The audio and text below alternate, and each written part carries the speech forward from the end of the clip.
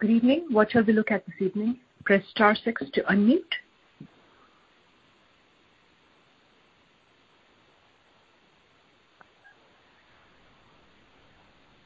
Hey, Shwini, it's Ann. Ann.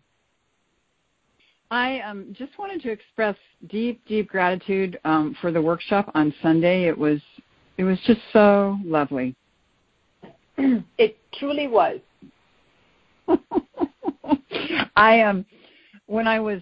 Can we talk about the content of it? Is that okay, or should we not? Because it might get. Pardon? Go ahead. Oh, when we were first, considering all the things that we encountered before the workshop, my mind was going through them all, and I looked at my floor, and then I thought about all the people in the world who had a dirt floor in their, to live in, and so that was the thing I picked, and it was so wonderful. And even the second time we did it around, it was just so wonderful to sit with and discover such deep appreciation for things in my life that I take so for granted. Mm-hmm. Yes. Yes. There's a way in which our relationship with it is a very mental perspective, right? That it's an abstraction. A floor is not even, you don't pay much attention to it. But when we shift that perspective and ask the question about what we appreciate about it, there's so much we realize that so much of it is in our experience that's not conscious because the attention is on the abstraction, right? It comes alive. That was my experience, and I project that's what you're pointing to. Yes, and what's so interesting about it for me is I've actually really been, and I'm sure other people as well, really have been in a state of mind or a state of awareness of realizing, given this COVID-19 and sheltering in place, of all the things I've taken for granted.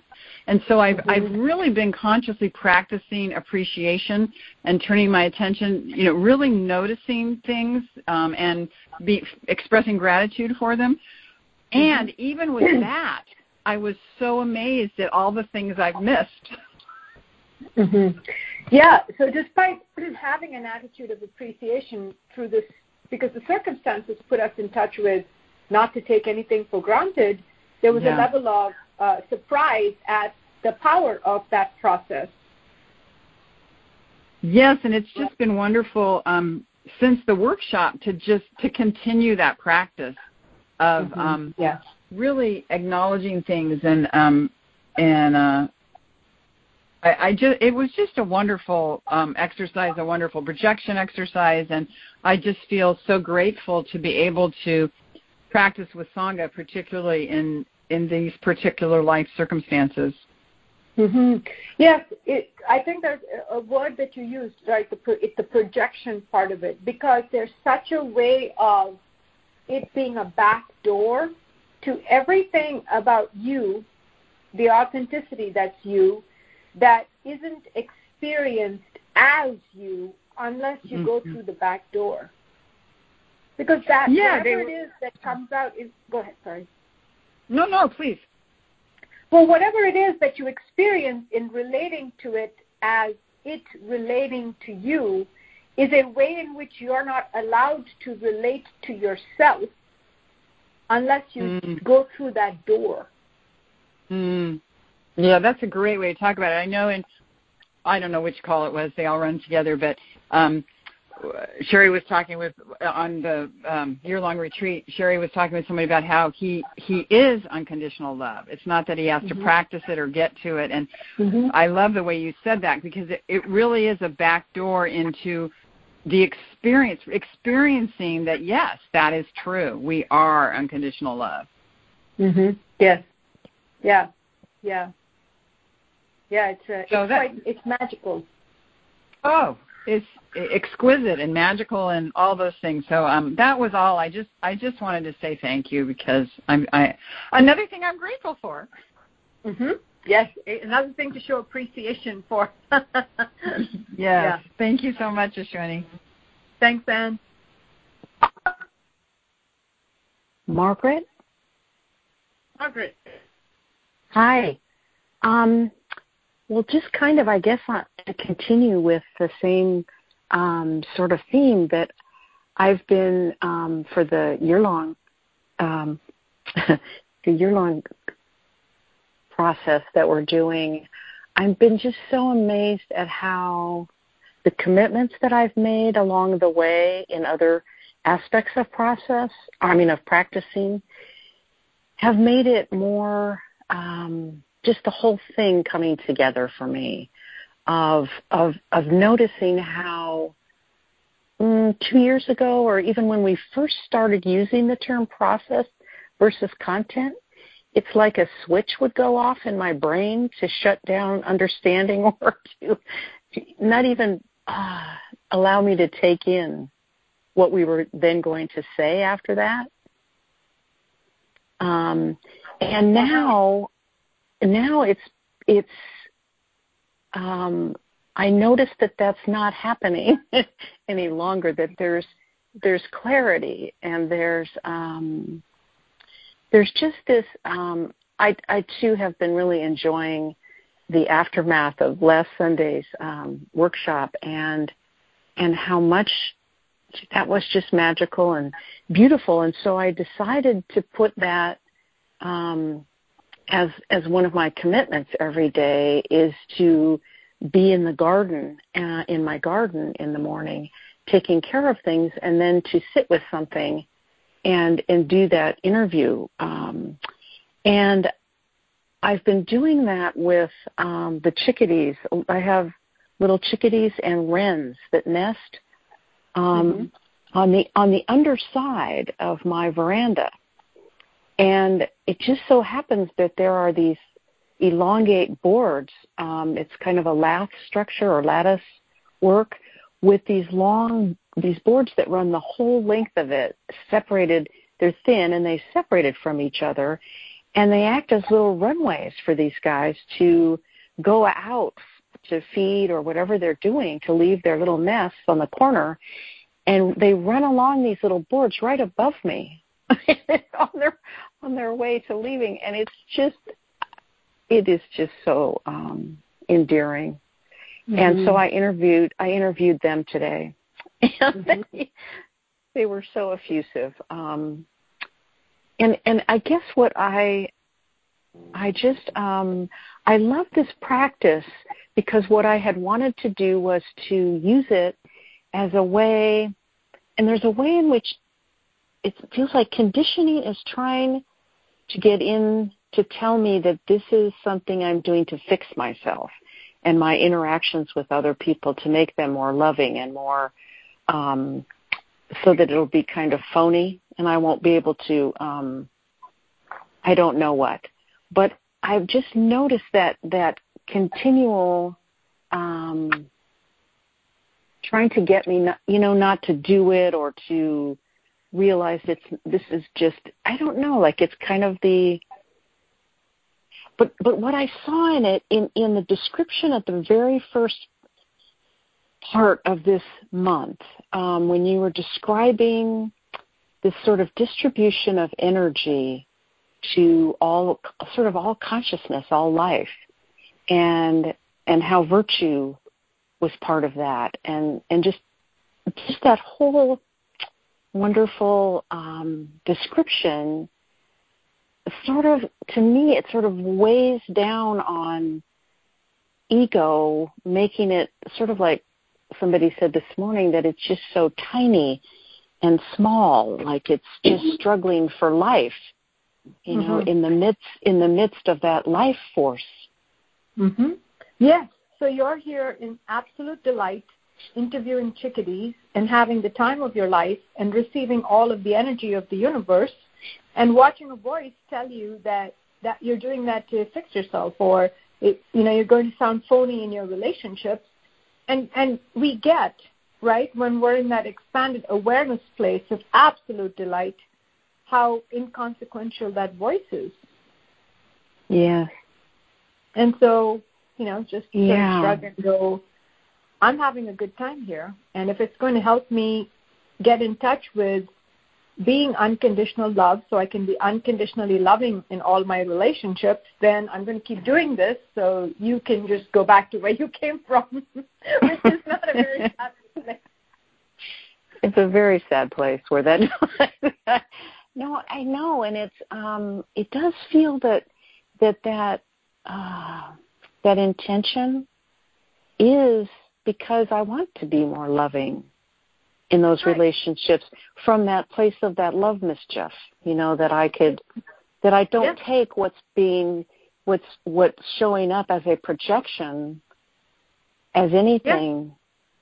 Yeah. Yes, because we've spent our lives interviewing ego, Margaret. It doesn't want to give up. Yes. Right? No, that's right. Very quickly, even it's throwing a jealousy hissy fit. So we just because it's true. If we do not train in interviewing or receiving delight and emptiness and joy and awareness, I mean that is the whole of spiritual practice. The ability to rest attention on that which we are. We have to cultivate it. We have to practice relating to it. We have to practice receiving it. And that's what Jacob Needleman was talking about. We're built to receive these energies, but the ego stands in the way of that. And if we keep cultivating the ego, then that's what we're receiving, and we fail to receive everything else. So to expect the interference, because if you're not attending to it, it's not going to survive. I really do. I do get that. And I see that early on I was thinking of them as two different channels on the radio. And that if accidentally my tuner got switched to the other channel, that's what would happen. And it's just so unnecessary to, now that I'm aware. Yeah. So thank you so much. Yeah. I so appreciate this work. Thank you.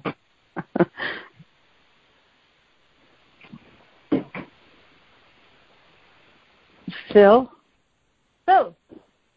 Yeah, I just I love that line about we spend our whole lives interviewing ego. I mean, it's so true, isn't it? And that,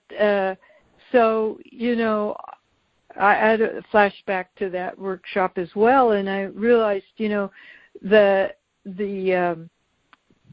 one of the best part of it for me was when I was interviewing something I think it was that I didn't like, or I don't remember exact words, maybe ignored, and it's a desk I have that I don't use anymore as a desk, but I use it to hold things, put piles on and paper, just to hold stuff.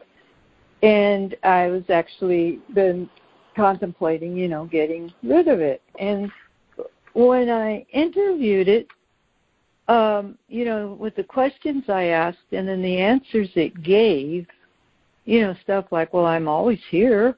You could put anything you want on me, I'll receive everything.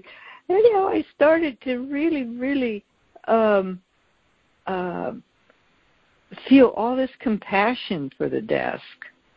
And it had even said I could give it away. It would be fine. But and what was so interesting was I saw immediately, or it just kind of moved immediately into all the other things I don't like. I was thinking of political people that I have a really hard time not feeling compassion for, because I don't know if that will happen, but having compassion for, being in compassion with. And that was such an interesting movement that, and it was true. It felt really true. Yes, and Phil, I think if we look at what we're actually looking at, which is what process am I in? If I'm in the process of this is, I'm thinking of giving it away process. There's a way in which it's discounting, it's discrediting. It's life is over. I don't have to pay any attention.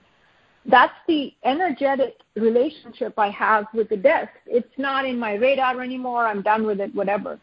But then when you have that experience of being interested in it, of attending to it, and listening to what it has to say for itself, we move from not being in relationship to it to relating to it out of interest and curiosity and affection and love, right? And so what we experience for it is affection and compassion. So at some level, we've gone from one process of non-acceptance to the process of acceptance, openness. And so what was unacceptable became acceptable. That, I think, is the process that you are looking to carry forward with whatever it is that is otherwise in other areas of unacceptable. And what is shut down in you that prevents you from relating in compassion to X, Y, and Z is the curiosity, right? Mm-hmm. Yeah, good point. Yes, the curiosity. It's like, okay, I'm done. This is more with the political part than with the, I'm done with this. This is, it's just not, and I block out the,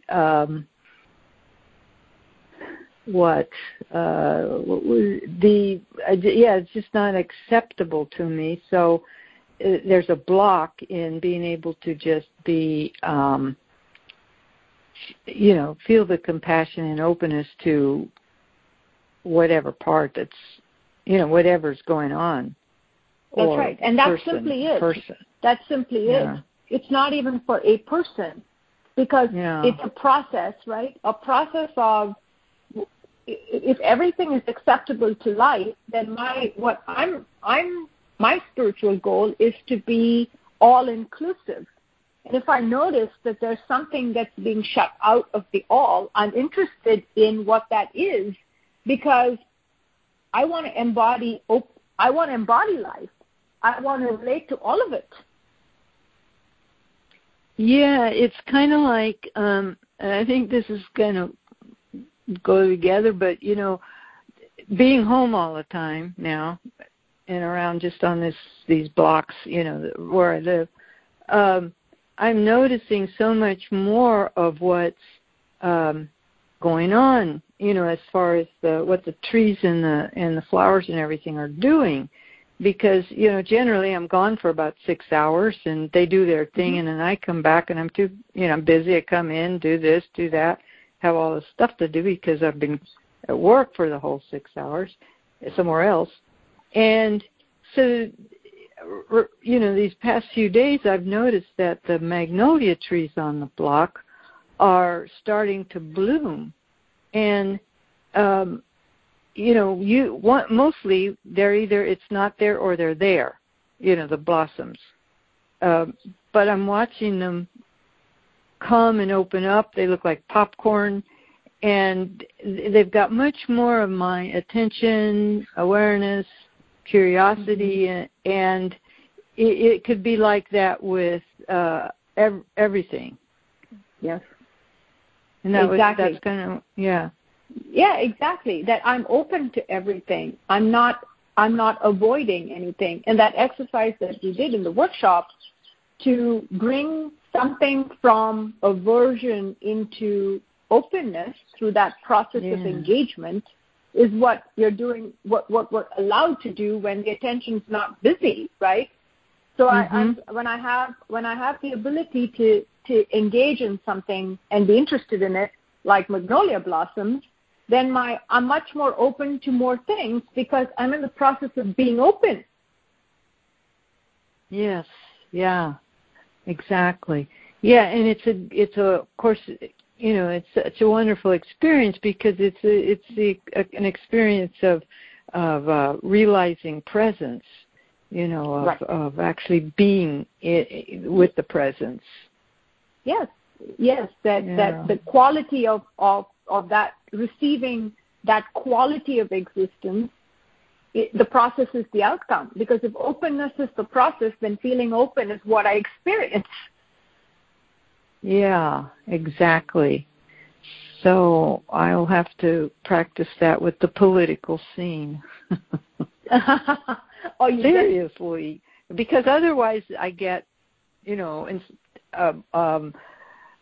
upset or annoyed, or I can if I don't keep my distance from it. So it would be a good practice. Yeah. Well, and Phil, that's an important place, right? Because what we were talking about this on the show as well. What conditioning would say is you have to be open to this perspective or this position or this person. And what you just said is, I want to be open as a process. So if I am upset, what I'm open to is examining upset, not I don't want to be upset, and therefore, because I'm upset, there's something wrong with however it is I am with this subject.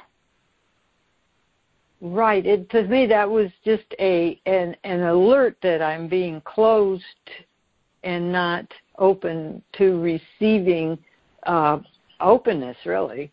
You know what I mean? Exactly. Yes, absolutely. Exactly so. Yeah. That upset is a clue that there's something that is worth looking at. Being open. Yes. What is the gift in me in this? For me in this? Yes, exactly. Instead of pushing it away with these kinds of, a disturbance or, Wow, this is good. Thank you. Thank you, Phil. Mm-hmm.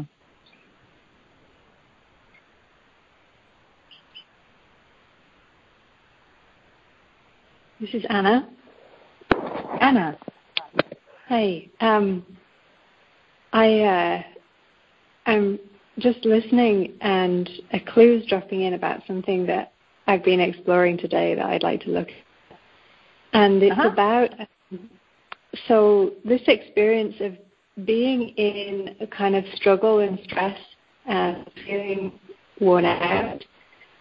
And a clue in that there's some sort of identification, some sort of fighting, and some sort of sense of it's up to me, right? Those kind of things going together. Right?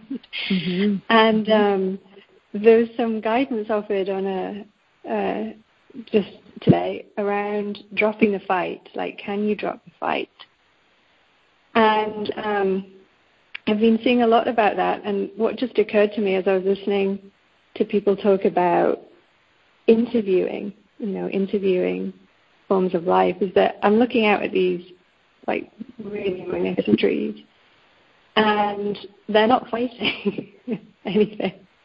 And so and I say that again, what are you looking at? Trees? Some really magnificent trees, yeah. Yeah. And they're not fighting anything. And so to interview, forms of life about what it's like not to be fighting against, because that's the attuning, that's the calibration that, I don't know if this is on track, but it seems that, only ego fights ego, right? It's that spiritual principle of resist not evil, right? That life doesn't split off from itself to fight against anything, because it is everything. And so does that so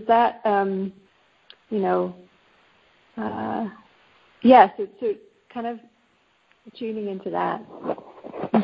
Yeah, so to recognize that there is efforting going on, and the efforting is an ego efforting, right? The ego trying to fight against the ego to keep the ego from getting for the human from getting identified, and that is the process you're noticing. And it drops in that life doesn't fight with life, and you can see that that process is not going on in your environment in these magnificent trees. And I would project, right, the intuition that's dropping in for you, right, Anna, is if I don't know how to stop ego from fighting ego, and that would also be an ego effort. And so the best way for me to get out of that process is not to keep trying to work it out, but to insert this thought that does not seem to have that going, and use that process that instinctively it's I don't know how to get out of, because it's just going to be recursive, right? The effort is still happening in the place that you want to stop making the effort. Exactly, yes. And it's like the realization that what fights is always going to fight. Right? Yes. And so it's like having attention on what's outside the fight and, you know, and doesn't fight. What fight contained it. And what, what? And doesn't fight. And doesn't fight, right. There's nothing to fight. Yeah. Yeah, and it's just part of this like ongoing training. What I'm seeing in my practice, this realization that, you know, that in the mind, all, you know, we talk about how ego is always no, right, and its limitation, and so there can be like there's that conditioning for attention to go to the limitation, why something doesn't work, like even like in the form of a practice insight about, there's the barrier to that, and that's how that's working, right? And it's like that realization of only attention on yes is training in yes, right? Or only attention on presence is training on presence. Yes.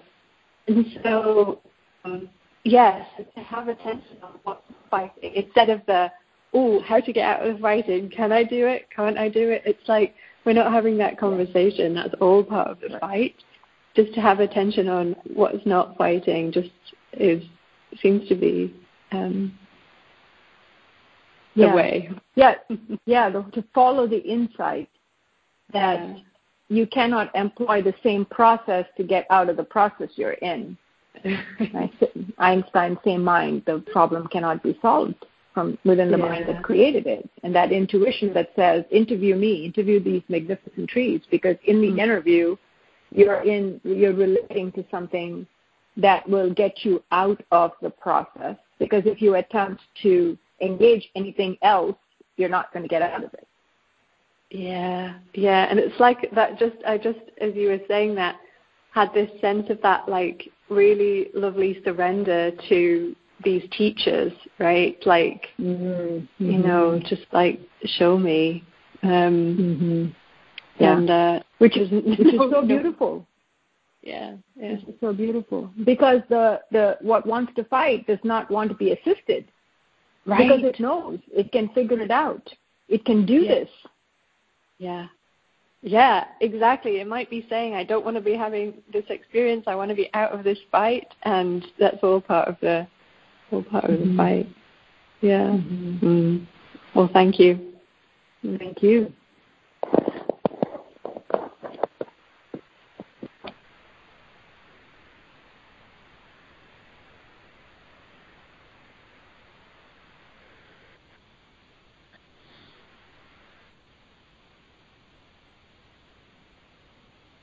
Michael. Hi, Shwini. So I remember the last boss I had before my current boss, I was talking in group about him for years. So I'm glad not to be talking about my current boss so regularly. And I had another interaction with him today where he kind of raised his voice. He was upset about this email I had drafted.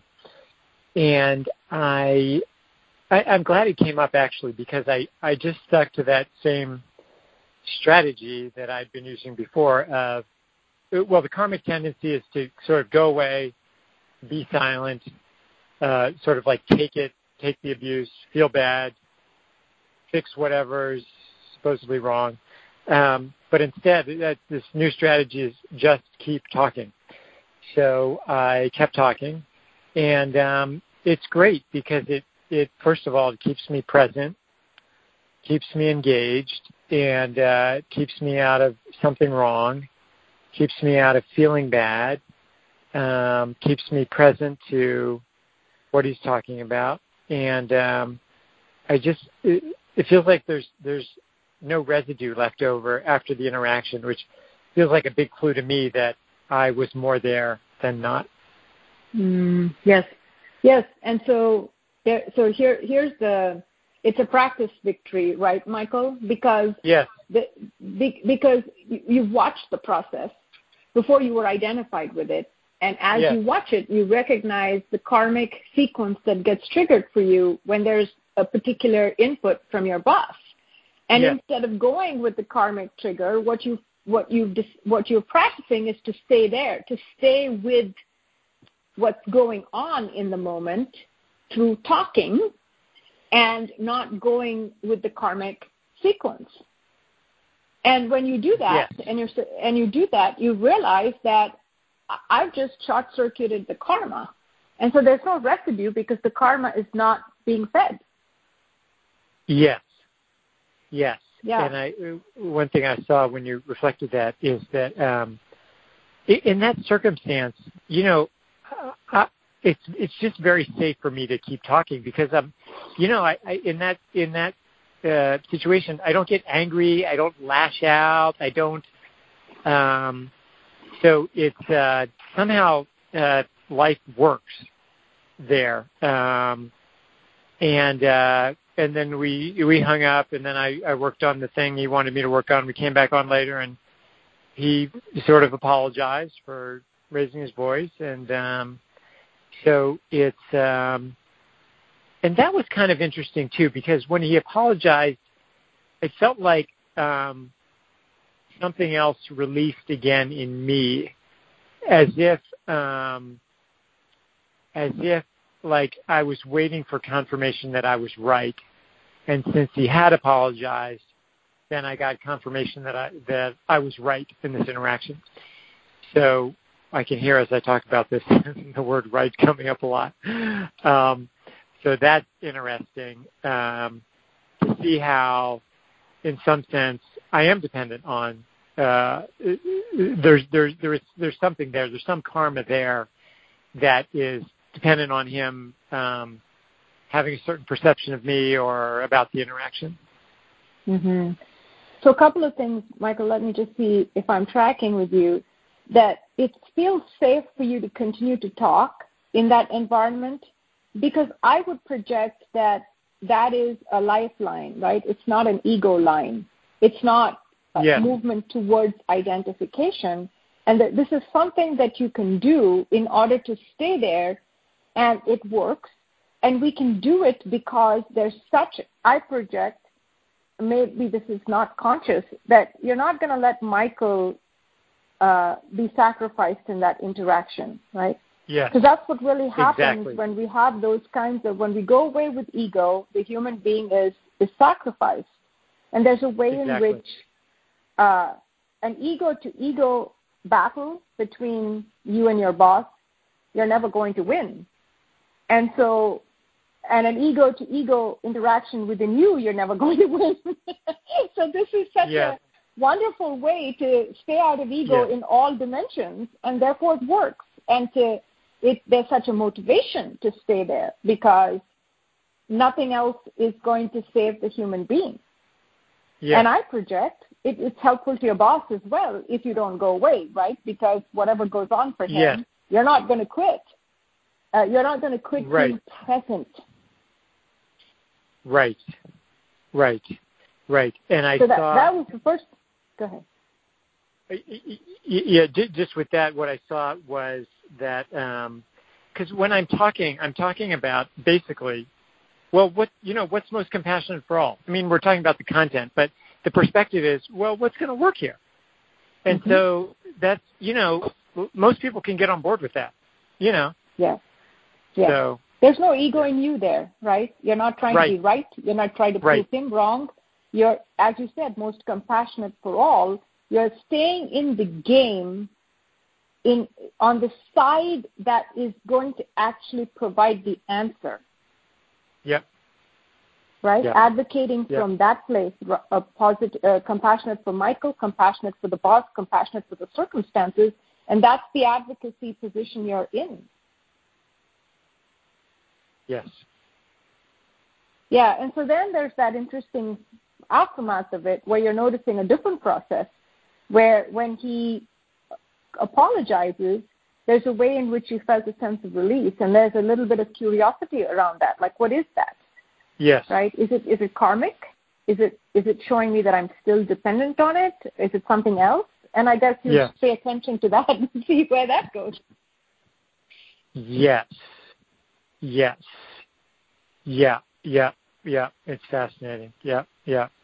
And the other thing I saw sort of generally, maybe I saw this before also, but that keep talking approach is can be valuable, pretty much any situation where I get identified.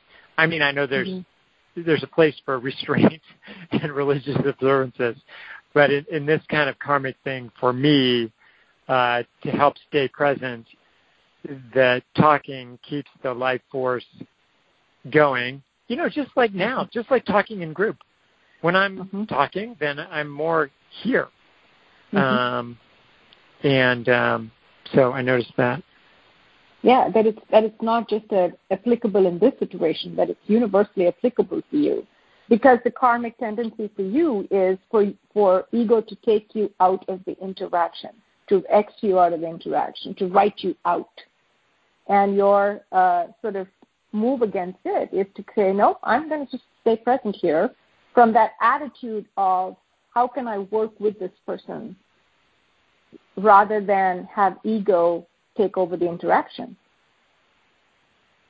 Yes, yes, yes. And what I just saw as you were talking is that there's something magical about practice and talking. It's like as long as I'm talking, I sort of talk myself into the moment.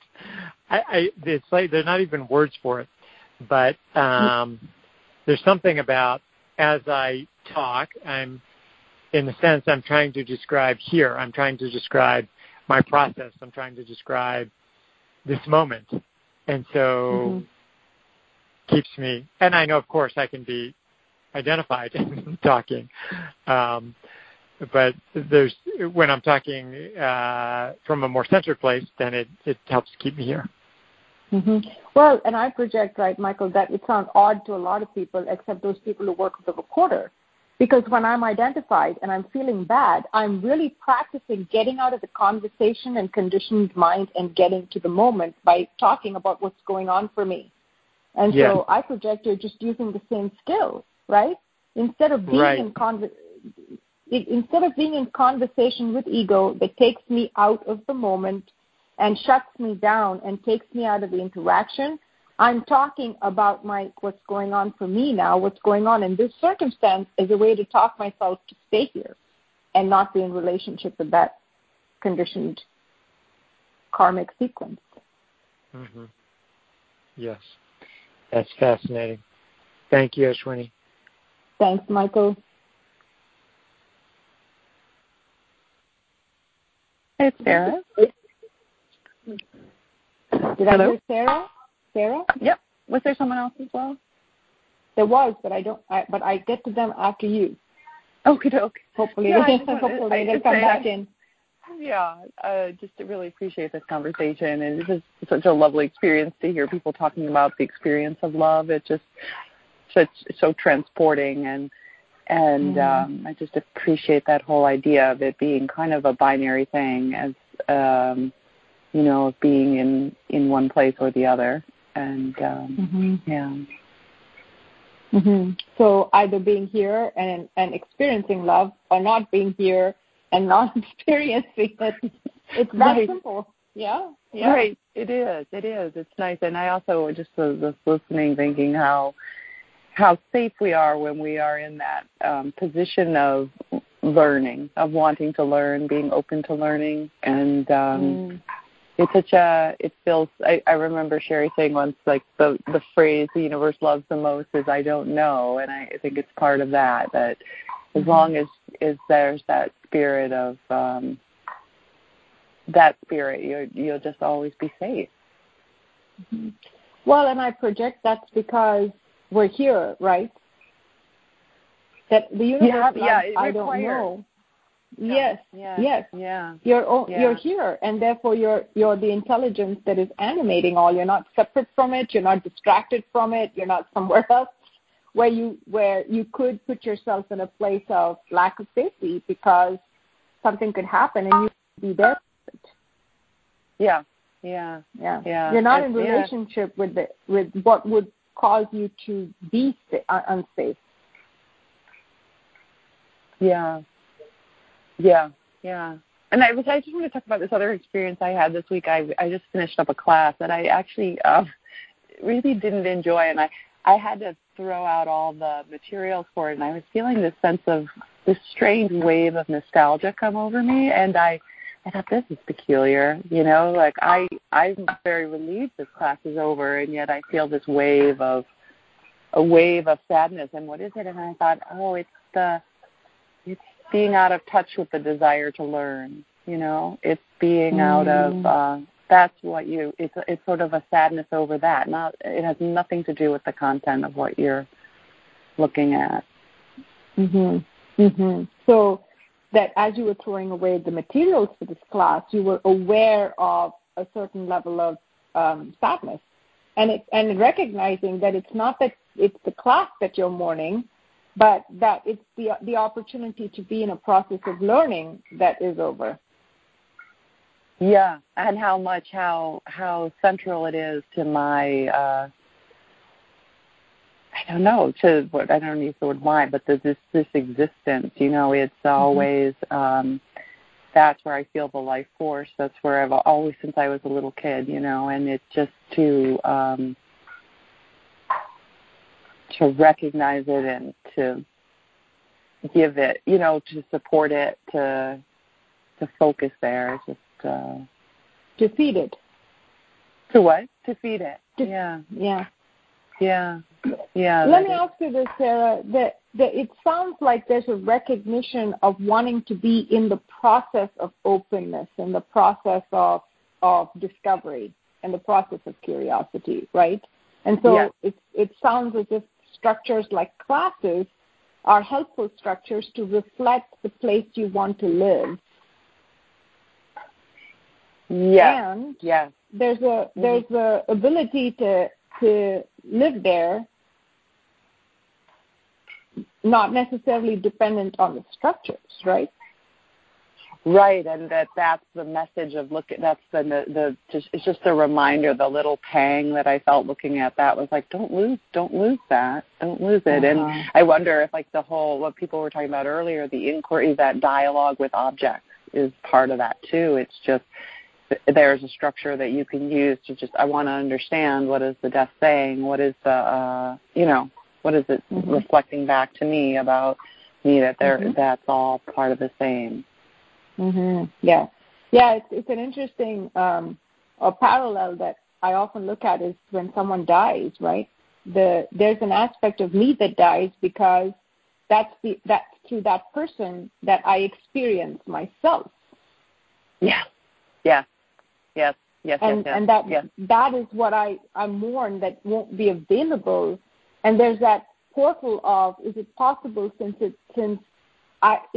the experience is happening in me, then to have that experience independent of the structure that used to reflect that back. Yes. It's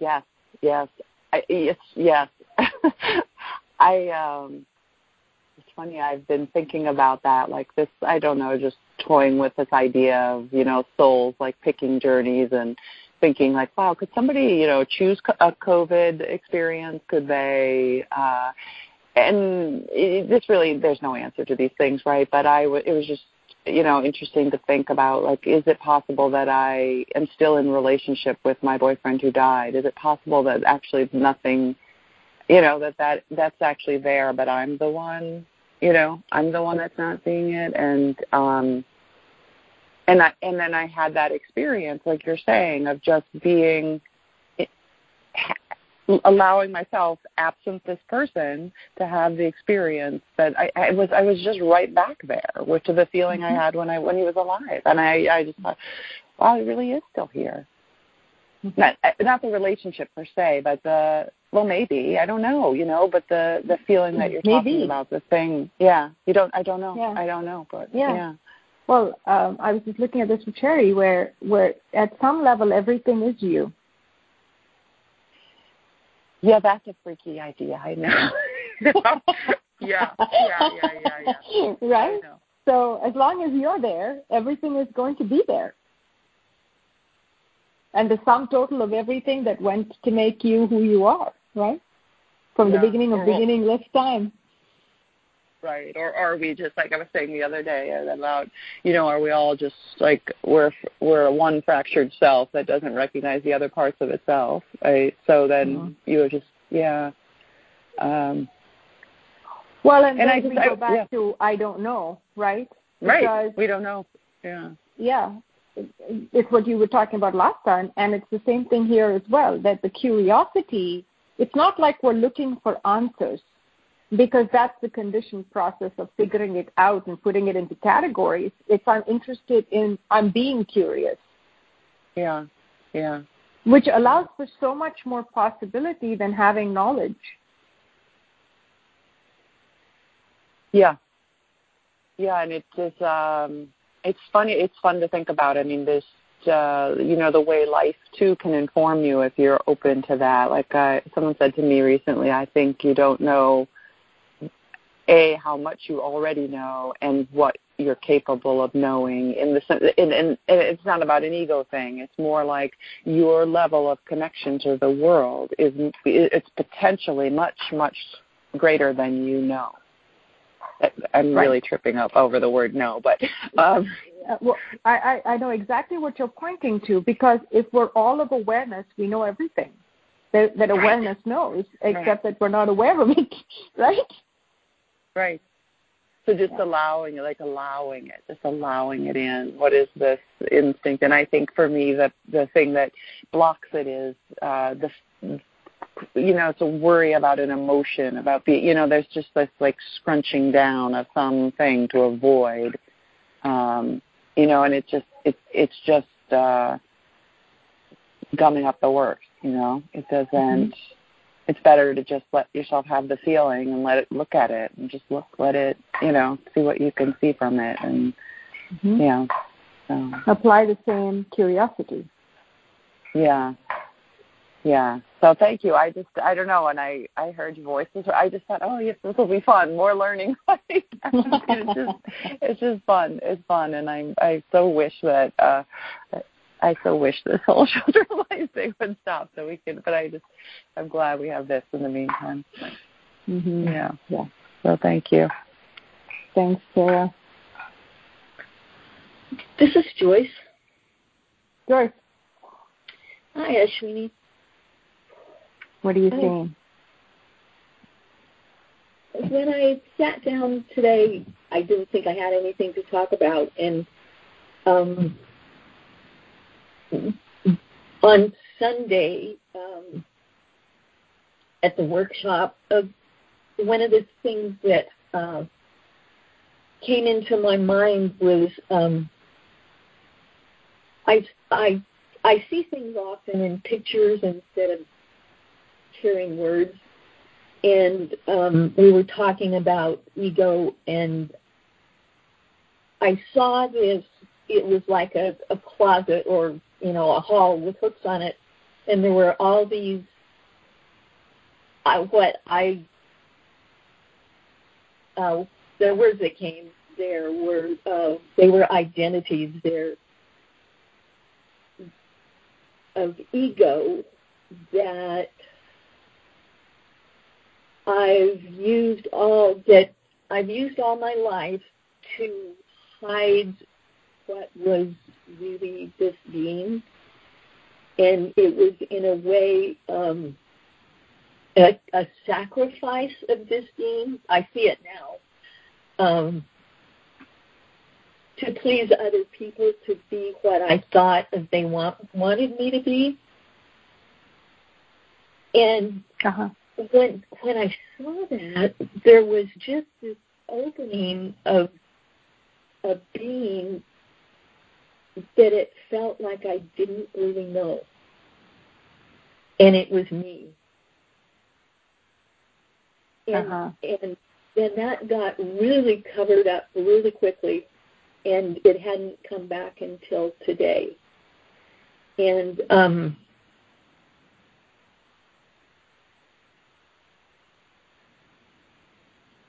it's fascinating. I'm not even sure how to relate to that, because just words keep coming, which don't seem relevant, I guess. Yes, that's right. Right? I go with your intuition. So what I heard you say is you had an insight of these identities that you've been using in order to be who someone wants you to be, right? Or please someone. And that when you dropped the identity, there was a sense of being, sort of a realization that this is the real thing without all of those identities within quotes. This is a non-ego place, perhaps. And so, and of course, there's that rushing to make sense of it, rather than just going, okay, well, that was the experience Sunday, and that's sort of a familiar experience now. That's fascinating. Great. Pick up the recorder, maybe make a recording from that place, and stay in that openness of exploration. It doesn't have to mean anything. Yeah, thank you. I immediately, as I just jotted down a couple of things to have it not escape again, and it was do a two-handed recording or interview even. Mm-hmm. Well, who is this? Or I don't know. What is this? What is this? Yeah. Right? Because, again, you don't want that to be an identity. You don't want conditioning to come in and close the space down or attach to it, because this is a good feeling and it's not the feeling of being identified, which is straight walking into another identification, right? Oh, wow. Yes. I don't want that. That's right. Well, we don't, and we don't. Even if you explore that, Joyce, right? Why don't I want that? Because I don't want to feel a certain way. Because I don't want to stay in pleasing with someone. It becomes a very dicey situation, right? To state things like that. You just want to stay in that place of interesting. Why don't I want that? Oh, that's interesting. So just sit with it and in it. And see. And experience it. Mm-hmm. Yeah. Yeah. Now it seems fascinating that there was such a quick pullback from it. And, well, no, it's ego. Of course ego didn't want that seen. Yeah. That's what it seems to me like, anyway. Mm-hmm. Yeah. Yeah. Everything is fascinating, right, Joyce? If we stay in that perspective, ego is fascinating. We don't want to give it attention.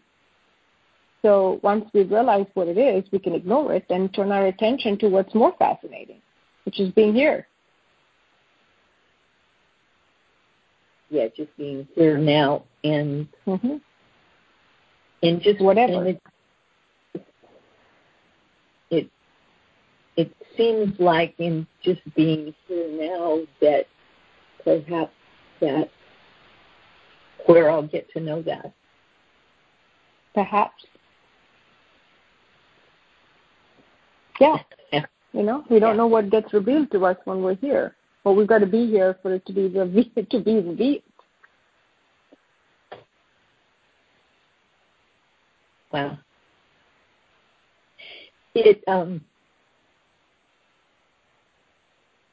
There's such a feeling of preciousness and that's the only word that I can come up with about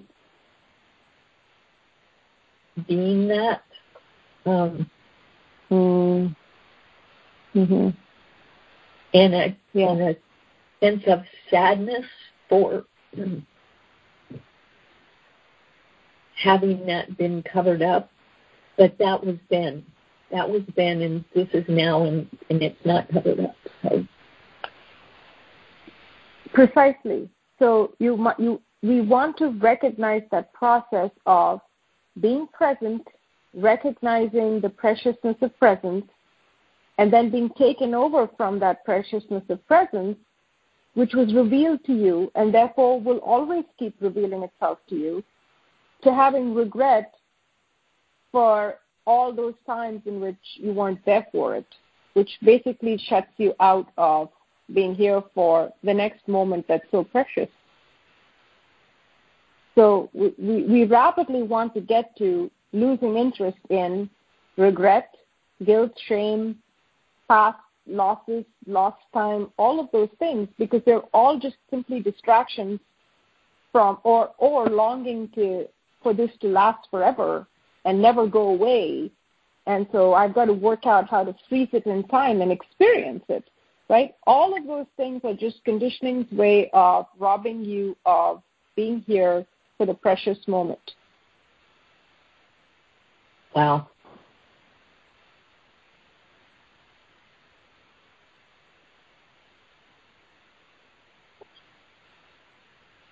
It seems like one of those knots that's tied in a way that just keeps getting tighter and tighter, and then all of a sudden it's Yes. And just have to watch the process of unfolding, perhaps? Mm-hmm. Yes, precisely. Be here for it.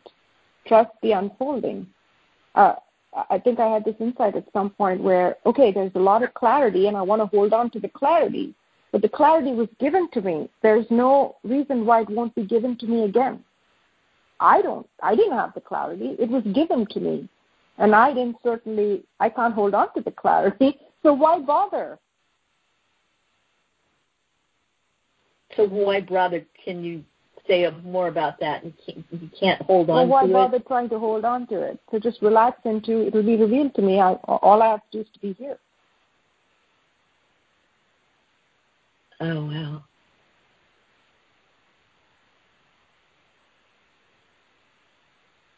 I'm not going to lose anything. So I don't have to hold on to it. Right. Yeah? Yes. Yes, I see that. And it goes again thinking, well, why did it go away? That kind of thing. So that doesn't make a difference. It's here now. Interview the precious moment, Joyce. That's your next recording. Interview the precious moment. Yeah, like the workshop, and then you'll be in the precious moment because that's where your attention is. Wow. Oh, thank you, Ashwini. No, you're most welcome, Joyce. Take care. Thank you.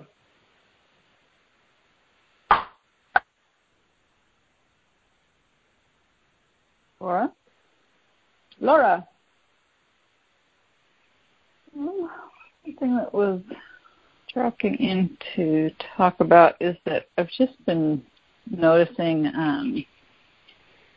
as I read the news just that it feels like there's just a belief that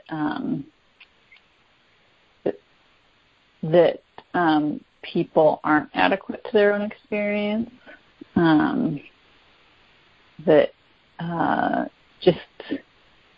Just reading about people in different circumstances and experiencing loss or that kind of thing, and I feel like the guidance that I got from Sherry a while back was that trusting that people are adequate to their experience. And I was just recording about that earlier today, and just was just noticing that at least in that moment, that did not. I mean, I could tell. I was like, well, I must be looking through ego's eyes, because that does not seem at all so to me right now. That people are adequate. Mhm. So let me see if I'm tracking, Laura. You're reading the news, and something is going on for you about it. And what came to awareness is this piece of guidance that everyone is adequate to their own experience. And while that came to you, that didn't feel true to you. Yeah, you kind of felt more like, oh, right, that's how I should be feeling. I don't feel that way, but yeah. So in other words, what the attention is on is still conditioned mind, right? It didn't drop in as an insight that popped you out of where you were. It dropped in conditioned mind to say, oh, well, you know, what you should not be having the feeling you're having, because if people are adequate to their experience, and if you really believe that, you wouldn't be feeling this way. So here's my best intuition on that. In my experience, when a practice teaching is not working, it's a clue that I'm not in touch with what I'm really feeling. So you continue to record about what's going on for you. It's what we're talking about with Michael, because the reason I'm making the recording is to get into the present moment and really get in touch with what's going on for me, not what the narrative and conditioned mind, which is probably saying, oh, you know, this is happening and I'm having a reaction to it, or I have an opinion about it, or I should be feeling this way about it, which is not at all in the present. Yeah. So you talk yourself into the moment, right? What's really going on for me? I'm really sorry. I'm actually scared for these people, or I'm scared for me, or whatever is going on for me. Yeah, that resonates with my experience. That it was sort of, I was reporting during, you know, walking at lunchtime, and didn't have a lot of time.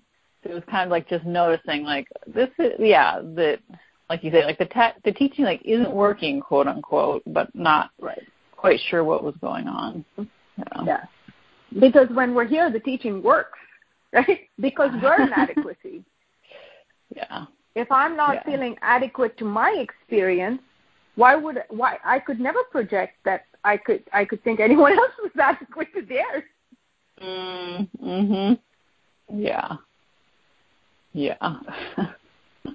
Can't lie to that human being. She knows what she's feeling, and it's certainly not being validated, right?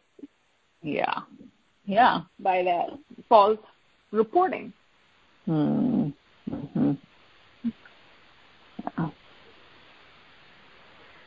Thank you. I will continue exploring. Wonderful. Thank you.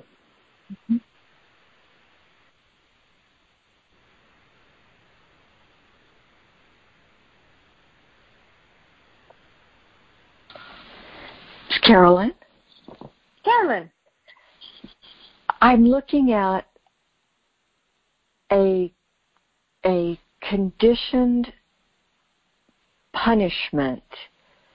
That's the word that comes up for my participation in enthusiasm. Ooh. And when I have the experience that I am so lit up and so enthusiastic about something and so wholehearted, or that I disappear into that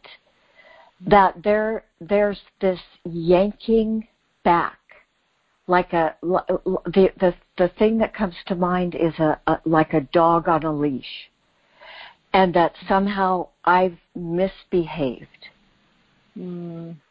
And so I'm speaking up tonight because I get muted. it's like I get muzzled. Mm-hmm. And you do, right? Yeah. It's exactly how you laid it out. There's that rush of life force, and there's enthusiasm, and there's no ego around, and ego makes its presence felt by making you feel as if you have sort of overstepped the boundaries of enthusiasm. Yes. Right? So, yes. Okay, contain yourself now, dear. That's just way too much. Yes. Yeah. Yes. Sit. Stay. Sit. Yes. Yeah. Behave. Behave. Yeah. And yes, and the brilliance of it was I recorded about it this morning, and what I saw in it was this childlike belief that system is the one in charge of withholding the love, and it's not. The love is there. I am immersed in it. All it can do is distract me from that with the commands.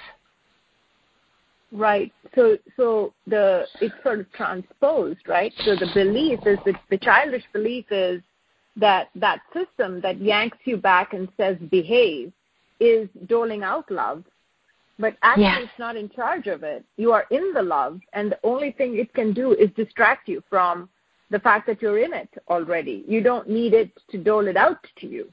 Yes. Yes.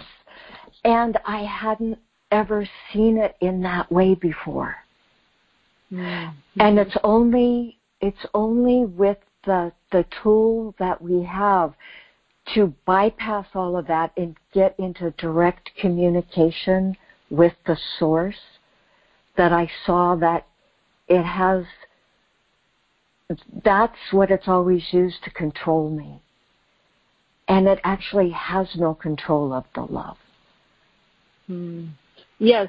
So if I'm tracking what you're saying, if you contain yourself and behave and don't lose yourself in your enthusiasm, then I love you. Yes. But then you're I can approve of you. I can approve of you, not even love you, right? I can approve of you, and that is equivalent to love. And really, that I think this is what you're saying, that the recognition that it's not the source of love. Right. That's the lie. Yes. Yes. Yeah. And we've always believed it is, right? Because it's your control to love and to approval through your behavior. Yes. But it actually is not connected to love's source, that the love is already there. Yes. Yes. And the practice that I've had of constantly being in atonement is also part of the trick not to have access to what was never taken away to begin with. Mm-hmm. Yeah, so you've been in atonement. You're atoning for your enthusiasm, but actually what you're atoning for was never taken away from you. Yes. It reminds me of some... Go ahead, sorry. No, go ahead. Well, I was just... The word atonement as opposed to at one-ment, right? Oh,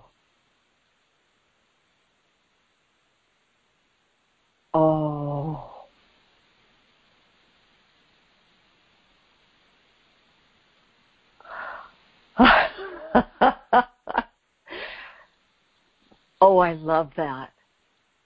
At one-ment. Right. Oh, I'm so happy. Because that's what it is. We are. Yeah. Yeah. Right? And we're told that we're not. And so for whatever we are, we have to atone for our sins in order to be able to get what we're not. Yeah. Or what we don't deserve. Yes. Yes. Huh. That's so lovely. Thank you for that. And well, it's not original, believe me. I was trying to work out who I heard it from. So. But it's just It's brilliant, isn't it? It doesn't matter where it came from. It was available, and it was here right now. Mm-hmm. And so I it's like I feel the enthusiasm. You know. Yes. Thank you. Yes, because we're released from the prison, right? Yeah. Yeah. I don't have to be bounded. I'm boundless. Yes. Yes. It's like the sense of I don't have to wear that collar anymore. Yeah. Yeah. Yeah.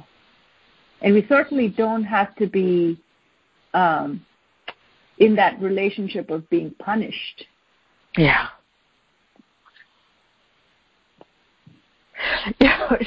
I just,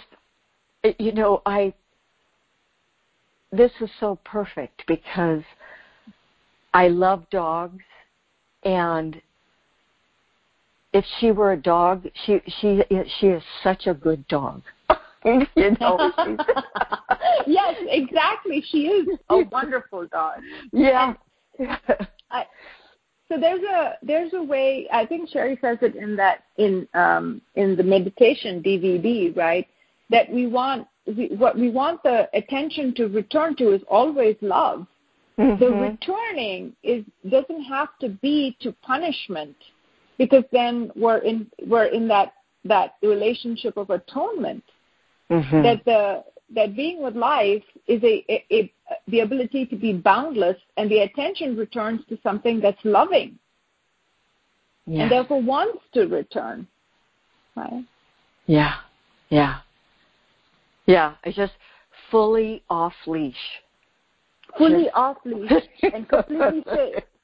Yes, and completely safe. Yeah. Yeah. Yeah.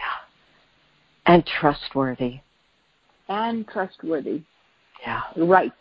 Exactly. Exactly. Thank you. Thank you so much, Carolyn. And I believe we are close to time, so thank you, everybody.